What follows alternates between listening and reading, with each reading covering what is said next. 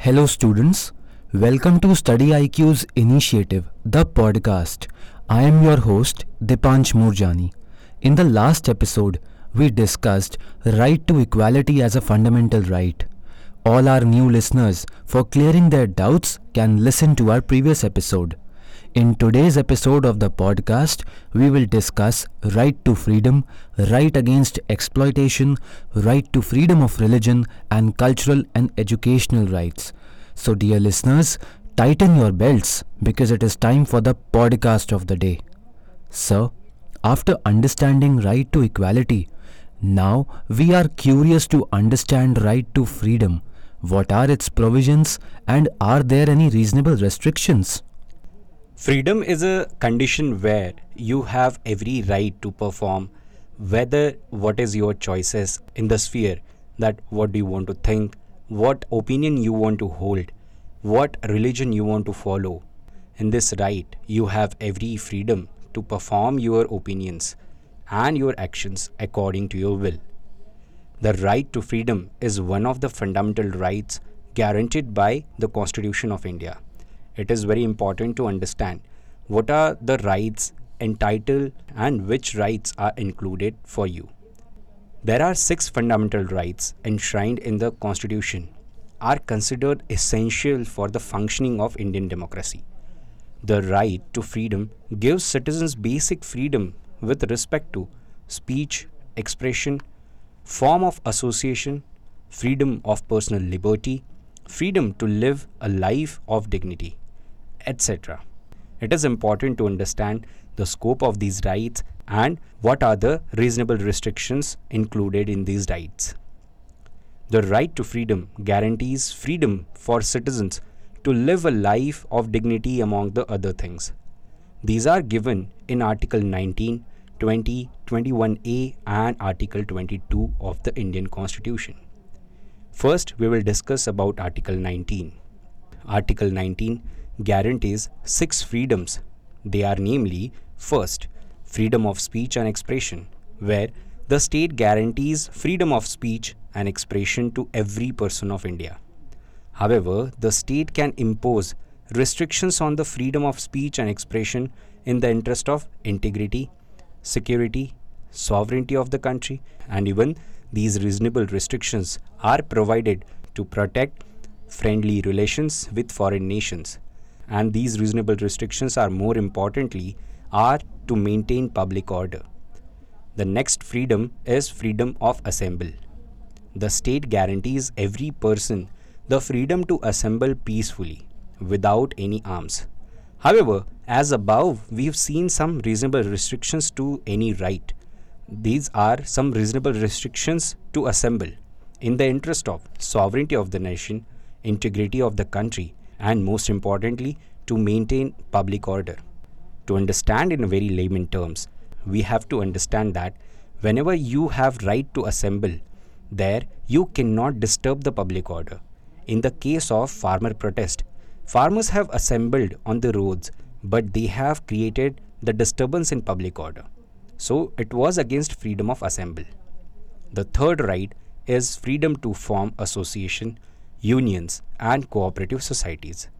Again, the state can impose restrictions in the interest of integrity, security, and sovereignty of the country. And it also promotes friendly relations with foreign nations. The workers have right to form trade union, which is thus a fundamental right for them. However, the Police Forces Act 1966 prohibits police personnel from forming any trade union. The next right is freedom to move freely. A citizen of India can move freely throughout the territory of India, but this right can also be restricted on the grounds of security of the nation. Public order is the most important, and then the restrictions to protect interest of scheduled tribe areas. Fifth right is freedom of residence. Indian citizen can reside in the any part of the country, although restrictions can be imposed on the grounds of security, public order, or protecting the interest of scheduled tribes.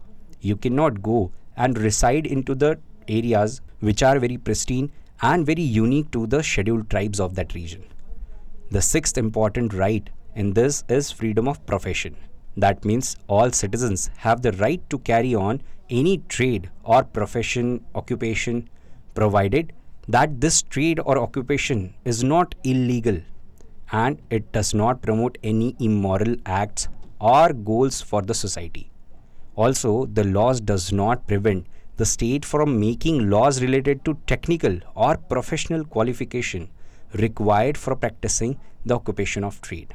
In recent times, we have seen that there was an internet shutdown in various parts of the country, and due to this, many online professionals and the occupation who runs through the internet services, they were called upon that freedom of profession is important for them and right to access to internet is very important for their profession. Article 20 is the next article. Article 20 deals with the protection of citizens in respect of conviction for offences. This provide for three types of protection to that individual against the state. The first restriction is retrospective criminal legislation. What does this mean? This is also known as ex post facto criminal legislation. This means under this, a person cannot be convicted for an act that was committed at the time when the act had not been declared by law as an offense. So, the act or any crime which has been done today, this means in layman terms, when a person commits that act or that crime. The second provision is double jeopardy, which is this indicates that a person cannot be convicted for the same offense more than once. So he cannot be convicted for the same crime twice. The third provision is prohibition against self-incrimination. This implies that no person accused of an offense shall be compelled by the state to bear witness against himself only. The Article 21 is very important for the UPSC aspirants. It is because in the previous years of UPSC questions, both in prelims as well as in mains, Article 21 holds importance and UPSC tend to ask questions on Article 21. Article 21 states that no person shall be deprived of his life and personal liberty by state except as per the procedure established by law. This article has a wide scope and its interpretation has undergone many changes over the decade. The Supreme Court has interpreted the right to life as the right to a dignified life.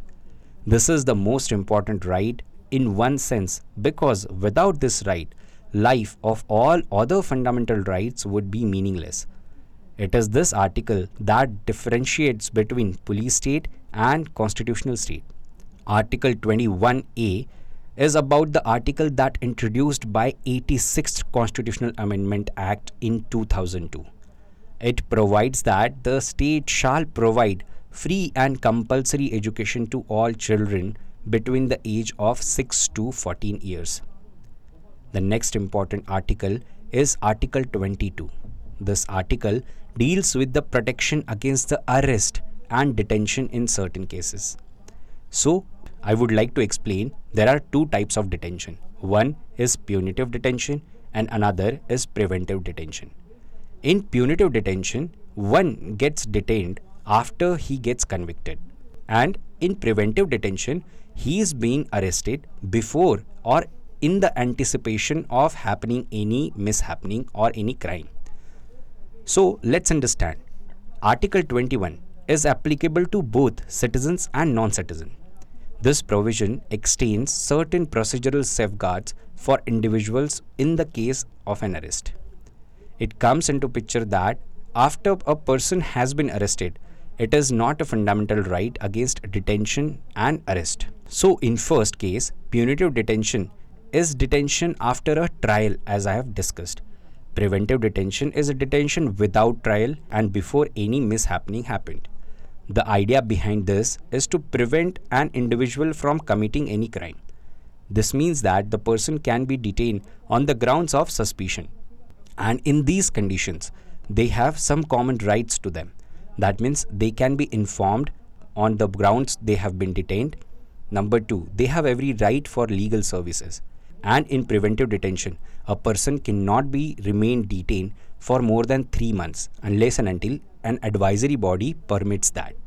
Our next fundamental right is right against exploitation. Sir, whenever right against exploitation is discussed, we believe that it is related to human trafficking and forced labor. However, can you discuss some points which become relevant from examination point of view? Right against exploitation starts with Article 23, which says prohibition of traffic in human beings and forced labor. This Article 23 gives protection against private actions as well. Article 23 put on compulsions arising from economic reasons are also included. There are some exceptions, such as compulsory military service can be enforced. And under Article 24, which is prohibition of employment of children in factories. This article is very important in terms of child development in the sphere of economy, society, and even in a mental health state. However, this article does not prohibit employment in harmless activities. This article prohibits anyone who employ children in hazardous and very dangerous places or factories as an employee. The Commission for Protection of Child Rights Acts 2005 was enacted to provide for a national commission and state commission for child rights. Next on the cards is right to freedom of religion. Sir, whenever religion is discussed, it is said that India is quite different from other countries because in India there is no religion of state and all the religions are equally treated. So can you discuss the provisions of this fundamental right? And are there any restrictions imposed on citizens under this category? The first right under freedom of religion is Article 25, which gives freedom of conscience and free profession, practice, and propagation of religion is mentioned. There is no forcible conversion is allowed through this act. However, it is available for both citizens and non-citizens. It covers both rituals and practices of any particular religion to guaranteed as a freedom. It guarantees right of individual. That means this is protecting your individual choices. What is you have to conscience, which religion you want to profess, which religious practices you want to adopt, and which religion you want to propagate. It is your individual right. State can only regulate these religious institutions. State can provide for social welfare and reforms to enhance the freedom of religion. Under Article 26, it is right to freedom to manage religious affairs. This is a community right, which means the community will able to manage its own religious affairs. This gives right to establish various institutions which are religious. This is also that they can own the property which is movable or immovable in nature. And this kind of property also can be administered by them. Article 27. Freedom from payment of taxes for promotion of religion. No person shall be compelled to pay any taxes for religious purposes, which prohibits the state from being biased towards a particular religion. State can, however, charge fees for secular administration or special services. Imagine any temple is there and funds are getting to that temple trust. So, state cannot ask or demand taxes from those religious trusts. However, if state is providing any security services or any other services to these religious institutions, state can charge the fees for it. Under Article 28, freedom from attending religious instructions is given. It divides educational institutions into 4 categories. First, wholly maintained by state. That means which is all run by state. In these institutions, religious instructions is not permitted. The second type is recognition by state. The institutions which are only recognized by state can have religious instructions, but there is no restrictions and they can have it on voluntary basis. Third type is receive aids by the state. That means some money is getting to that institution by state and they can have religious instructions, but however they can be in a voluntary basis. The fourth type is administered by state but established under a religious endowment. In this, there is no restrictions on religious instructions. In this episode of the podcast, the last fundamental right that we are going to discuss is cultural and educational rights. Sir, what are the provisions which our constitution provides under this fundamental right? Under Article 29, protection of interest of minorities is mentioned. Any section of citizens having a distinct language, script or culture have a right to protect the same. According to Supreme Court, it is not restricted to religious and cultural minorities, but includes all section of citizens. No citizen shall be denied admissions into educational institutions fully or partially funded by state on the grounds of only religion, race, caste or language. However, under Article 30, rights of minorities to establish and administer educational institutions is mentioned. All minorities shall have right to establish and administer educational institutions of their choice. However, the term minority is not defined in the Constitution. Sir, thank you for your explanations.